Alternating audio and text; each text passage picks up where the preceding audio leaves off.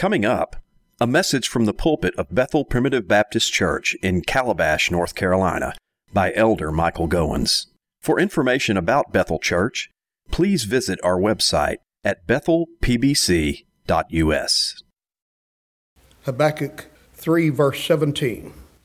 Although the fig tree shall not blossom, neither shall fruit be in the vines, the labor of the olive shall fail, and the fields shall yield no meat. The flock shall be cut off from the fold, and there shall be no herd in the stalls. Yet I will rejoice in the Lord. I will joy in the God of my salvation. The Lord God is my strength, and he will make my feet like hinds' feet, and he will make me to walk upon mine high places, to the chief singer on my stringed instruments. What a triumphant conclusion these words are to Habakkuk's experience in this little 3-chapter prophecy. The prophet has moved from perplexity in chapter 1 to praise in chapter 3. He's moved from worry to worship, from the valley to the mountaintop. His faith has overcome his fears. His faith has been tried, but now it's triumphant. His circumstances haven't changed, but Habakkuk has changed. I want you to notice 2 little words in the reading, and they're easily overlooked. They're the words although and yet. You know, it's not the big words of the Bible that give people the most trouble. It's the common little words that we tend to overlook. Although the fig tree shall not blossom, there shall be no fruit in the vines, the labor of the olive shall fail, the fields shall yield no meat, the flock shall be cut off from the fold, and there shall be no herd in the stalls. Yet, although this is true, yet I will rejoice in the Lord. Now, this kind of language has not been Habakkuk's tune from the beginning. In fact, the prophet's really been struggling. He's had what one writer called these inward trials. Have you ever had any of those? Or as the poet called it, soul struggles. Lord, help me the struggles of the soul to bear. Perhaps you're here this morning and you know the reality of soul struggles. Your heart is burdened. You're tied in knots on the inside. And Habakkuk has been in that frame for the last couple of chapters. His name, if you remember, means the wrestler. And he has been grappling and wrestling with various issues. But his faith has gone through the trial of fire, and now it has emerged as pure gold. It's triumphant. 1 Peter chapter 1, verse 7 says, the trial of your faith may be more precious than gold that perisheth. Though it be tried with fire, it might be found unto the praise, honor, and glory at the appearing of Jesus Christ. Faith is put to the test. Our trust in God is often proven to be true, and in the fire of trial, it becomes stronger. It becomes more mature. You know, it's in the trials and difficulties of my life that I've learned the most valuable lessons that I've ever learned.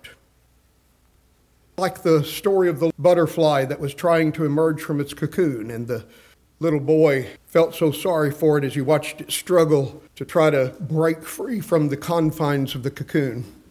So he decided he would help it. And he tore the cocoon open to give it greater freedom. And the butterfly certainly was able to emerge sooner than it would have, but yet it stayed on the ground. And it never did fly, and it soon dried up and died. You see, the butterfly needed the trial. It needed the stress in order to pump fluids through its wings to get stronger so that it could rise above the earth. And my beloved, it's our trials that strengthen us. It's our troubles that make us more mature if we improve upon them. Trouble can either make you bitter or better, depending on how you react to it. Well, Habakkuk's faith has been tried, but it now has come forth as gold. James chapter 1 verse 12 says, "Blessed is the man that endureth temptation or trial, for when he is tried, he shall receive a crown of life." The blessed man who endures it, who capitalizes on the experience, who learns the lesson that God intends to teach, will be crowned with a crown which is life. That is, he will be given an abundance of blessing. 1 John 5:4 says, "This is the victory that overcomes the world, even our faith." Here's Habakkuk's victory in the last 3 verses of this little prophecy. When he confesses, "Although every staple around me fails and falters, yet I will rejoice in the Lord. I will joy in the God of my salvation." I want you to notice 4 R words. First, faith's reality. Secondly, faith's regardless, quote unquote. Third, faith's resolve. And finally, faith's result. First, look at verse 17, and we see faith's reality. "Although the fig tree shall not blossom, although there shall be no fruit in the vines, the labor of the olive shall fail, and the fields shall yield no meat." Now, language like this may sound strange to those of us who live after the Industrial Revolution, in the technological revolution, who live in a world of microchips and circuit boards. But yet, we need to remember that Bible lands were agrarian cultures. The land of Israel was an agricultural society, and they depended upon these staples. They grew figs, they grew grapes, they grew olives, they grew grain, they had sheep, and they had cattle. But the prophet conceives of a time, he describes a condition of abject desolation, a time when all of the staples of that society would fail and falter, although the fig tree shall not blossom. Now, what's going to happen if the fig tree doesn't put on any blooms? Well, it won't produce any fruit. So although the fig tree does not blossom, farmers that depended on figs to make a living would be very upset if their fig trees did not bloom that year. That meant there would be no harvest. He says, "Although the fig tree shall not blossom, and there shall be no fruit in the vines, the grapes will fail, and the labor of the olive shall fail." That is, the olive trees will cast their fruit before the fruit is ripe. "And the fields shall yield no meat." You remember when Boaz and Ruth were gleaning in the fields? That is, they were gathering the harvest, the grain from which they made bread. He says the fields are barren this year. Now, this describes a desperate and desolate situation. And then he says further than that, not only do the crops fail, but the sheep die. The flock shall be cut off from the fold. And there shall be no herd in the stalls. The cattle have disappeared. Now, what he's saying in modern vernacular is this: although the stock market crashes, and the grocery store shelves are empty, and the electrical grid goes down, and the dollar loses its value, yet I will rejoice in the Lord. What he's doing in this verse is anticipating the prospect of Babylonian invasion. God has said Nebuchadnezzar and the Babylonians are coming in. And when they come in, they're going to sack Jerusalem and pillage the land. He says, although this happens, yet I will rejoice in the Lord. Now, we're talking about faith's reality. Faith deals in reality. Faith is not an escape to fantasy land. It's not a little bit of pixie dust. It's not pie in the sky by and by. Faith is not an illusion, but it's believing the Word of God. Faith is not just let's bury our head in the sand like the ostrich and pretend that problems don't exist. That's not biblical faith at all. Faith deals in reality. It says, although this happens. You see, it admits that problems are present. Sometimes the secularist ridicules the Christian because he says that Christians believe in superstition. They're dealing with myths and legends and fairy tales like Cinderella and Snow White and the Seven Dwarfs. Alice in Wonderland.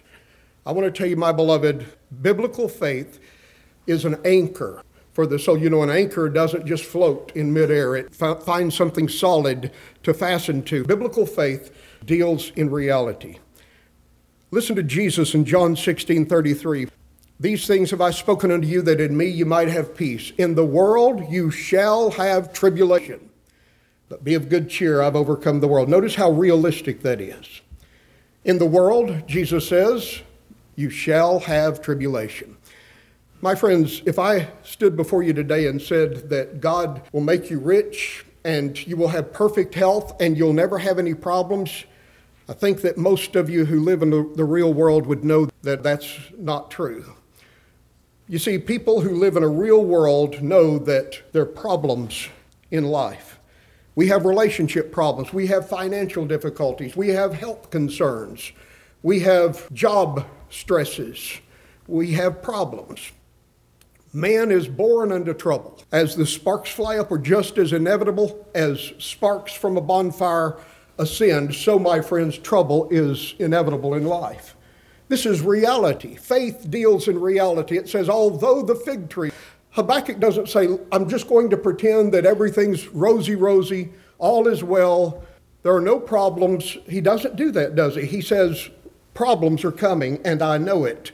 But in spite of it, you see, faith's reality says, although. I want to ask you this morning, what if every personal comfort in your life was taken away? What if every friend abandoned you? Your health failed, your money ran out, and there was no prospect of earning a living or finding a place to live? What if your situation was that desperate? That's the scene the prophet is describing in our text. Although the fig tree shall not blossom, there shall be no fruit in the vines, the labor of the olive shall fail, and the fields shall yield no meat. He's describing complete economic collapse.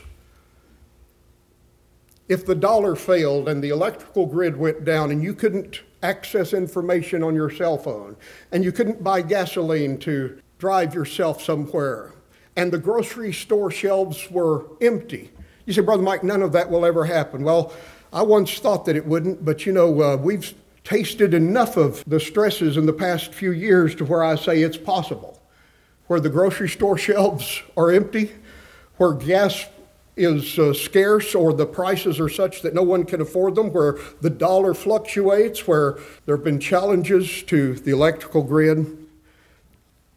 If it really got down to brass tacks, where the rubber meets the road, if everything around you that you think is an essential in life failed and faltered, could you survive? I know that's a challenging question, and I don't know that any of us would know how to answer it just right, but faith deals in reality. You see, our trust in God today is not just something that we escape from the real world in order to pretend for a little while on Sunday mornings. Our faith in God is real, and it addresses every area and dimension of our lives. Faith's reality. I want you to notice now faith's quote-unquote regardless. He says, although this happens, that's realistic, yet, regardless, in spite of it, yet. Yet is one of the great words of the Bible. It's like the word but, or nevertheless. Have you ever noticed in Ephesians 2:4, after describing man's condition by nature, he says, we were children of wrath even as others, but God, who is rich in mercy for his great love wherewith he loved us. Aren't you glad there's a but God? You see, my friends, our condition is deplorable. We're in a pathetic situation by nature. We are, if you please, hell deserving and hell bound. If there wasn't a but God, if God didn't intervene and change the situation, there would be no hope for any of us. We'd be done for. Acts 13 says, when man had done his worst to Jesus, they took him down from the cross and buried him in a tomb. I'm so glad there's not a period there and, okay, let's go home. Jesus died on a cross and he was put in the grave. Let's go home. The next verse says, but God raised him from the dead. Don't you love the little expression, but God? How about nevertheless? You see, the little words. Now, you say nevertheless is not a little word. Well, I mean, it's common. It's one of those words you just sort of skip over, nevertheless. 2 Timothy chapter 2 says that Hymenaeus and Philetus have preached that the resurrection is past already, and they've overthrown the faith of some. Nevertheless, the foundation of God standeth sure. Having this seal, the Lord knoweth them that are his. You see, these words take a river that's going in this direction, and they make it take a hard right turn, a 90-degree turn. You see, by nature, we're dead in sins, but God, who's rich in mercy, saves us by his grace. Man did his worst in crucifying Jesus, but God raised him from the dead. Hymenaeus and Philetus preached false doctrine, and they influenced some people to believe a lie. Nevertheless, the foundation of God stands sure. Having this seal, the Lord knoweth them that are his. Don't you love that? Praise God for the but gods and the neverthelesses, and praise God for the yets.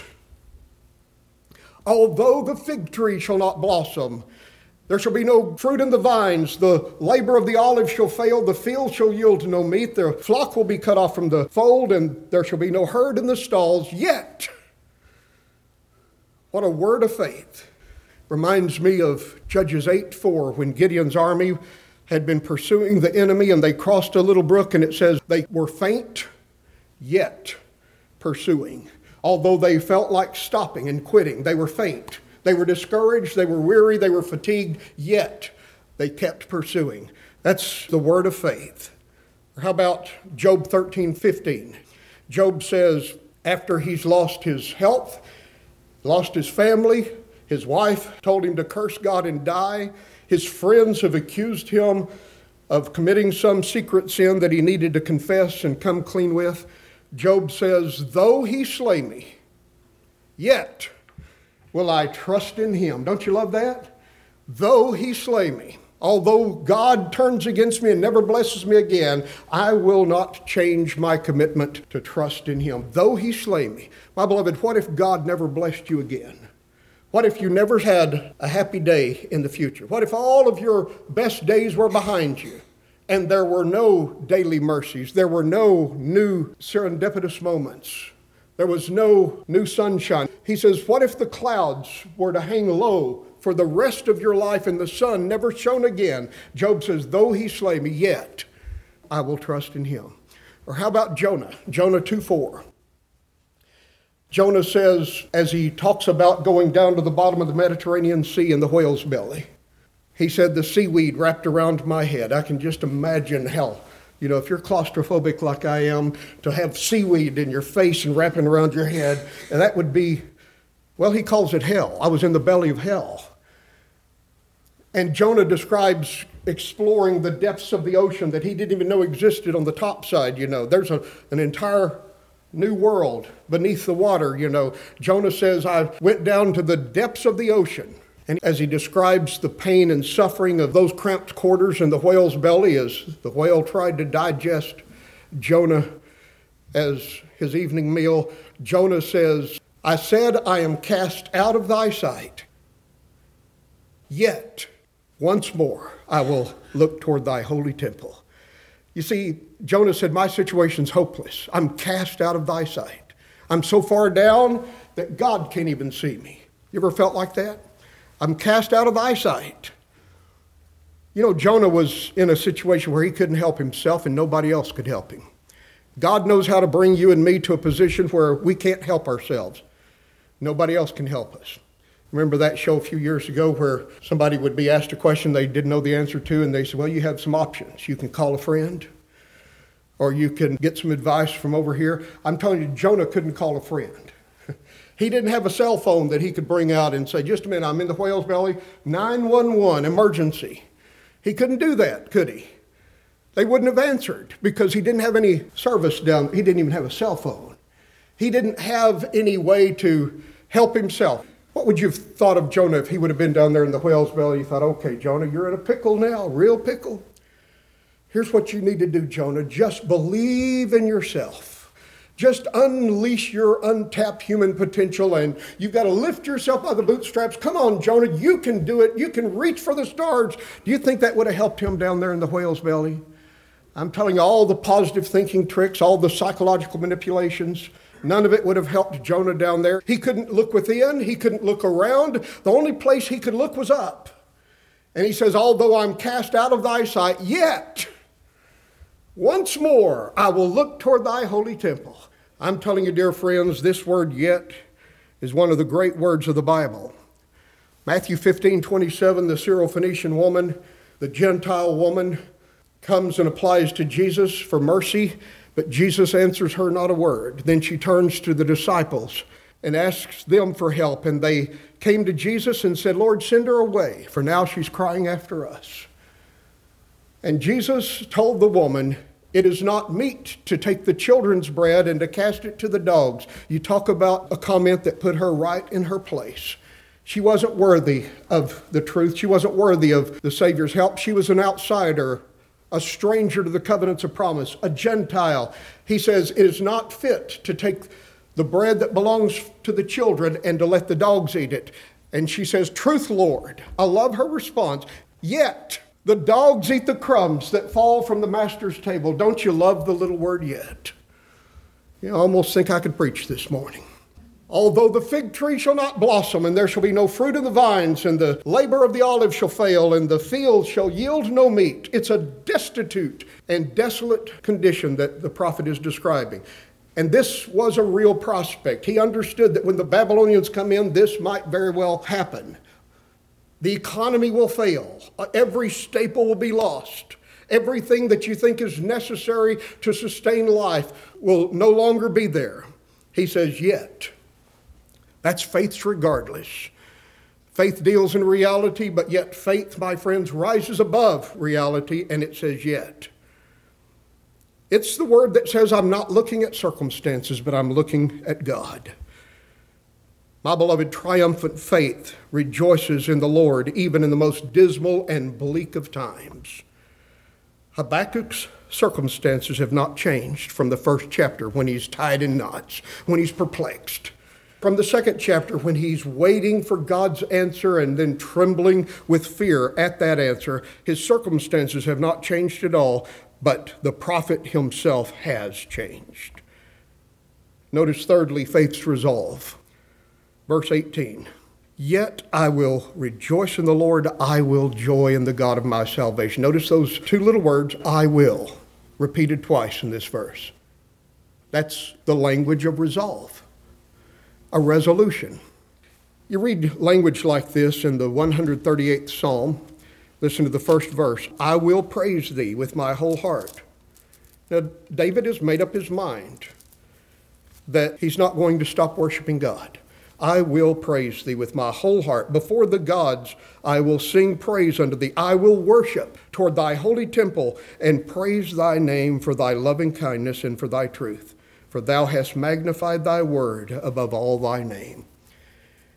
Or listen to him in the 145th Psalm, the first verse. I will extol thee, O my God, O King, and I will bless thy name forever and ever. Every day I will bless thee, and I will praise thy name forever and ever. Verse 5, I will speak of the glorious honor of thy majesty and of thy wondrous works. I will, I will, I will. Have you ever said, I will? In a marriage, you say, will you? I will. Will you? I will. It's a pledge. It's a resolution. It's a decision that you make. And here the prophet says, although my circumstances haven't changed yet, I will rejoice in the Lord. I will joy in the God of my salvation. This is faith's resolve. Habakkuk's name, we said in the first message in this mini-series, means the wrestler, but it also means the embracer. Now, we can see how the two terms combine, because what does a wrestler do but embrace his enemy and try to wrestle him to the ground, The wrestler or the embracer. But I suggest that Habakkuk has been wrestling, he's been grappling with these hard questions, but now he finally comes to the point that says, I'm going to be the embracer. And he throws his arms around the feet of the Lord God of his salvation. He embraces the Lord. He says, although the fig tree will not blossom and everything around me changes, my God won't change. Yet I will rejoice in the Lord. I will joy in the God of my salvation. Faith's resolve. Faith, my beloved, deals in reality. Faith sees that there is hope even in the most hopeless of situations. It has a yet, a regardless. And faith, my beloved, resolves to keep doing the right thing, even though everything around us is changing. Interestingly, the word rejoice in verse 18, yet I will rejoice in the Lord. The Hebrew word translated rejoice means to leap and sing for joy. In a word, it's describing what we would call the emotion of jubilation. Jubilation. You see, the prophet is not merely resigned to the situation. He doesn't look at the coming economic collapse and say, well, you shouldn't cry over spilled milk. I'm just going to resign myself to say, it is what it is. There's no resignation. There's not an attitude of just, let's deal with it here. That's not what faith says. Neither is his response a form of psychological detachment or escape. He doesn't say, trouble is coming, so I just won't think about that today, I'll think about that tomorrow. That's the Scarlett O'Hara approach to life. It's the ostrich approach, you know? Let's just pretend it's not there and bury our head in the sand. It's what many people do when they say, okay, let's escape for a while. Let's go to the mountains for a few days, or let's go on a cruise and just forget about all the troubles we have. It's what a lot of people do with the bottle or the pill cabinet. You know, they say, I just got to escape from the pressures of life. I've got to find some form of recreation or some form of diversion to escape from it. It's a psychological trick. You see, Habakkuk's dealing in reality. He says it's going to happen, and I know that it's just a matter of time, but he says when it happens, I'm not going to lose my sanity because my God has not changed. Yet I will rejoice in the Lord. I will joy in the God of my salvation. He doesn't respond with a form of stoic resolve. You know, the Stoics kept the stiff upper lip. It was a philosophical school that was popular back in Greek cultures. And the Stoics, you know, had the attitude of just pull yourself together, man. Or man up, you know, put your shoulder to the wheel and your nose to the grindstone and your chin against the wind, and you've got to survive. Habakkuk does not opt for a psychological trick. He doesn't adopt a survival mentality or a mere resignation to it is what it is kind of attitude. You know what he does? He has genuine jubilation. He's leaping and singing for joy. I will rejoice in the Lord. My beloved, real joy in the midst of life's tribulations and tragedies. Real joy is the spiritual ideal for the Christian. You say, well, Brother Mike, how? I mean, I can't just pull myself up I can't flip a switch and say, I'm going to be happy. Even though problems are around me, I'm just going to have joy. Notice the joy is in the Lord. It's not a joy in himself. It's not a joy in his fellow man. It's not a joy in his circumstances. It's a joy in God. I will rejoice in the Lord. And there's the key. That's the secret. My beloved, the character of God is a source of true joy for the child of God in this world. Your God never changes. Have you ever just stopped and reminded yourself who your God is? I think it's so helpful for us to just repeat the attributes of God in our minds, to preach the gospel to ourselves from time to time. Remind yourself that your God is the creator. He's the eternal God who existed before time, space, and matter. He's always been, he always will be. That means he's immutable. He doesn't change. He's the faithful God who's the true promise keeper. He never has broken his word. He never has said something and then later came back and said, well, this happened, this eventuality took place that I hadn't foreseen, and now I have to change the plan. God is unchangeable. He's faithful. He is all-powerful. He's sovereign. He reigns on the throne of the universe, and none can stay his hand or say unto him, what doest thou? Our God's a God of loving kindness and tender mercies. He's a God of grace. He's the God of hope. He's the God and Father of our Lord Jesus Christ. He's the God with whom nothing is impossible. Notice in this passage, Habakkuk says, I will rejoice in the Lord. The word Lord in my King James Bible is written in all capital letters, which signifies he's translated the Hebrew name Jehovah or Yahweh. The tetragrammaton, YHWH. It's I am that I am.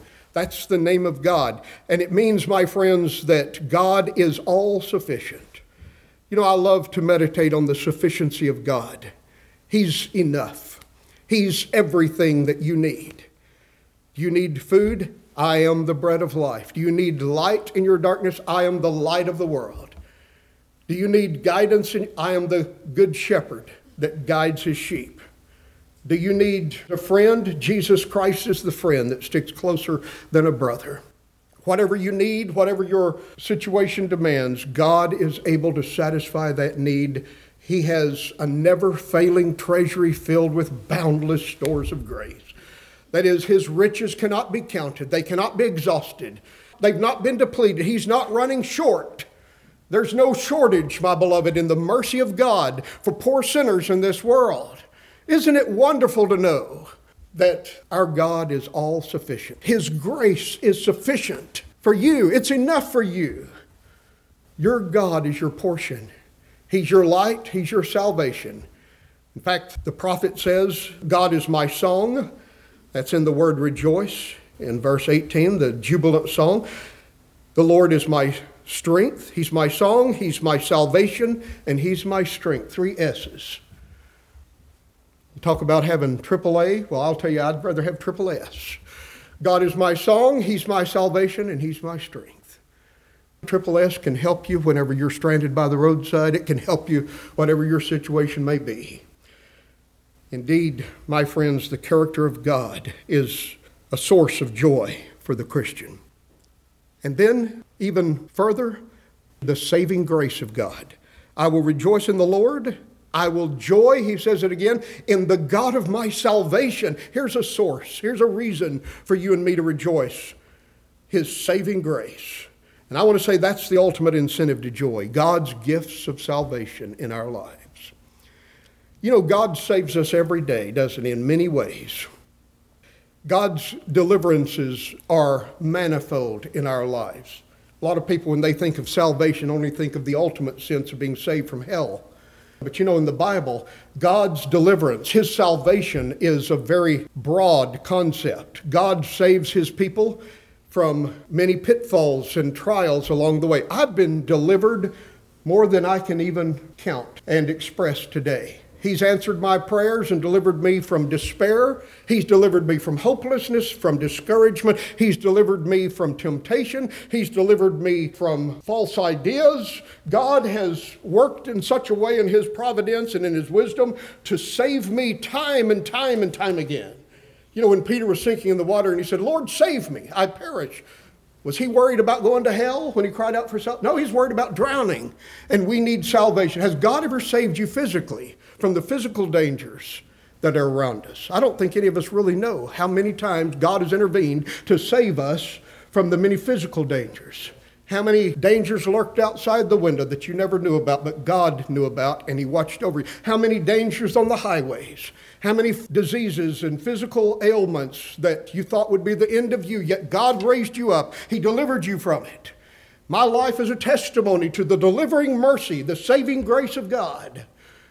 And so when the prophet says, I'm going to rejoice, although everything around me fails, yet God is the same, and his salvations in my life have been multiple, and I'm going to rejoice in that. You know, King Hezekiah's sickness is recorded in Isaiah chapter 38. You talk about temporal or timely salvations, daily deliverances in this present world. You know, when primitive Baptists talk about time salvation, they're not talking about saving minutes on the clock. You know, somebody says, I've got a time-saving device. That's not what we mean by time salvation or temporal salvation. What we're saying when we talk about temporal salvation is when you study the subject of salvation in the Bible, you've got to understand it's not always talking about salvation that has an eternal consequence.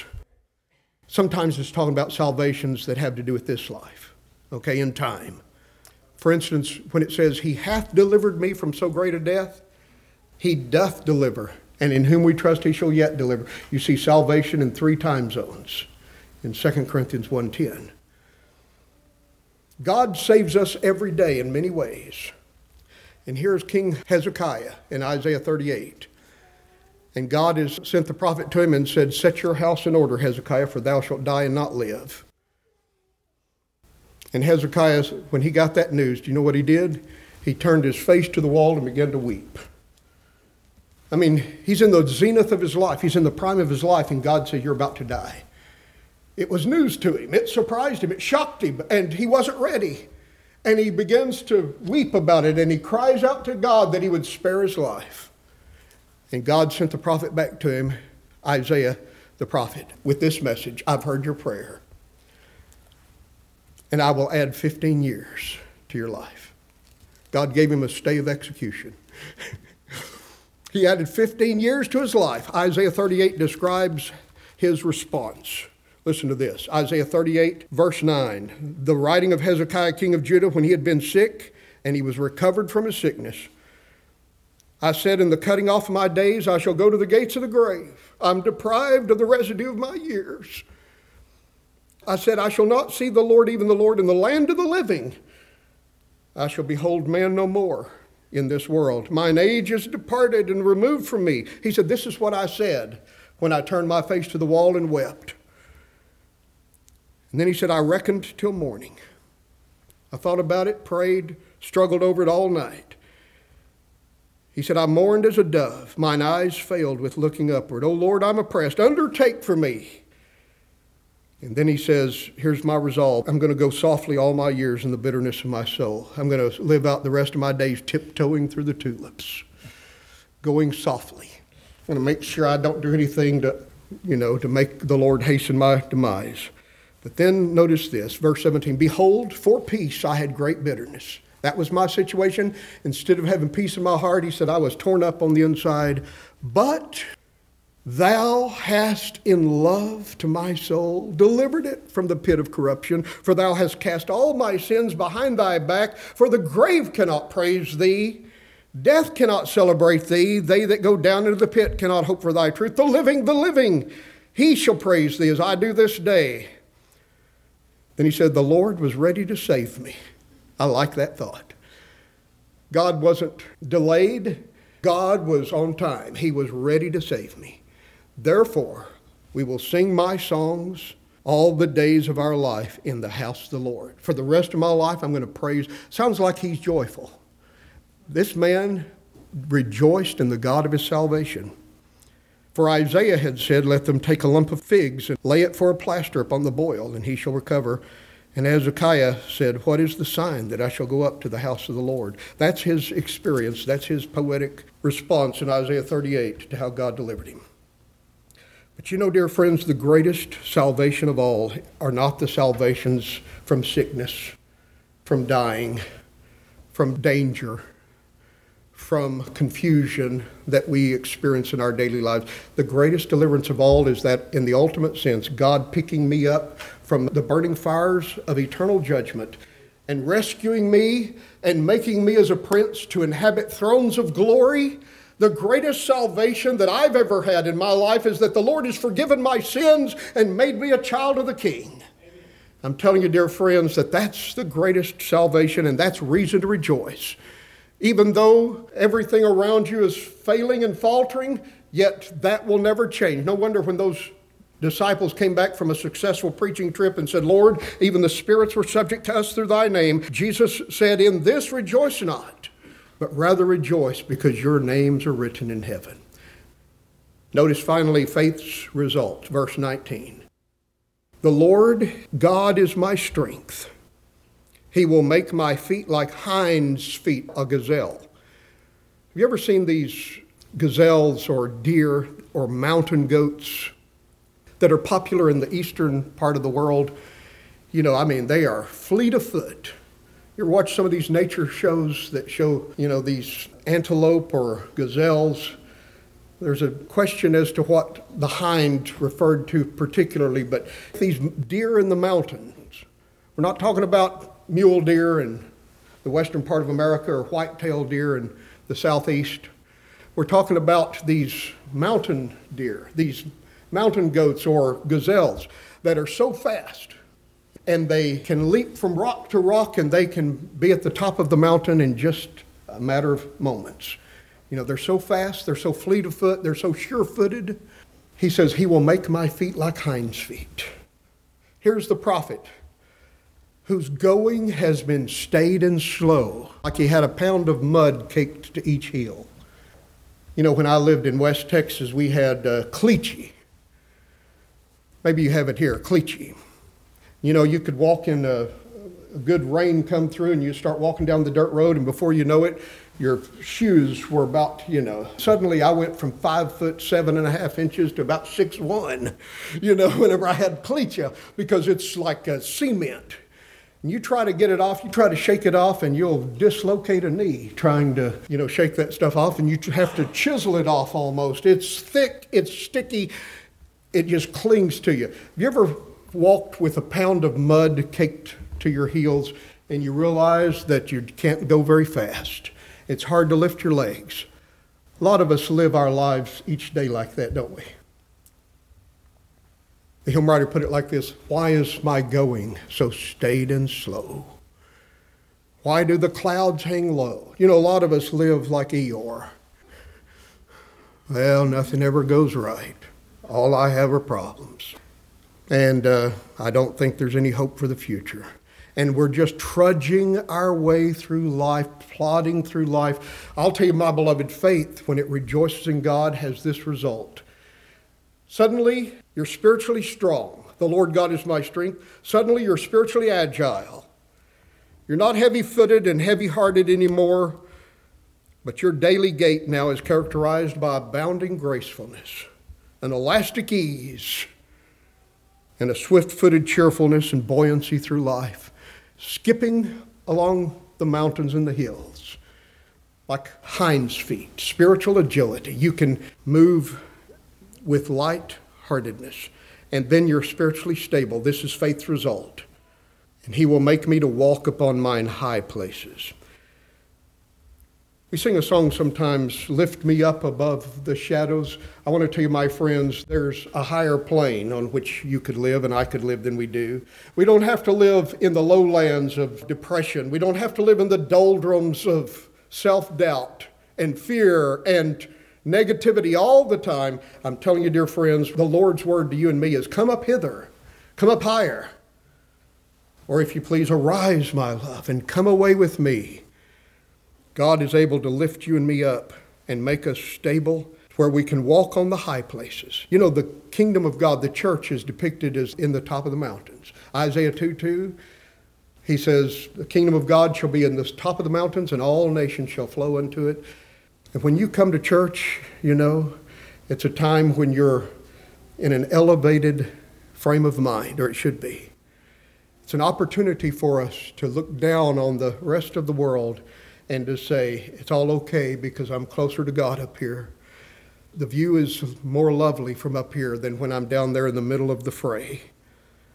I guess what we could say in conclusion is Habakkuk's triumphant close to this prophecy is summed up in Isaiah 40:31. They that wait on the Lord shall renew their strength. They shall mount up with wings as eagles. They shall run and not be weary. They shall walk and not faint. That's available to you and me to live like that.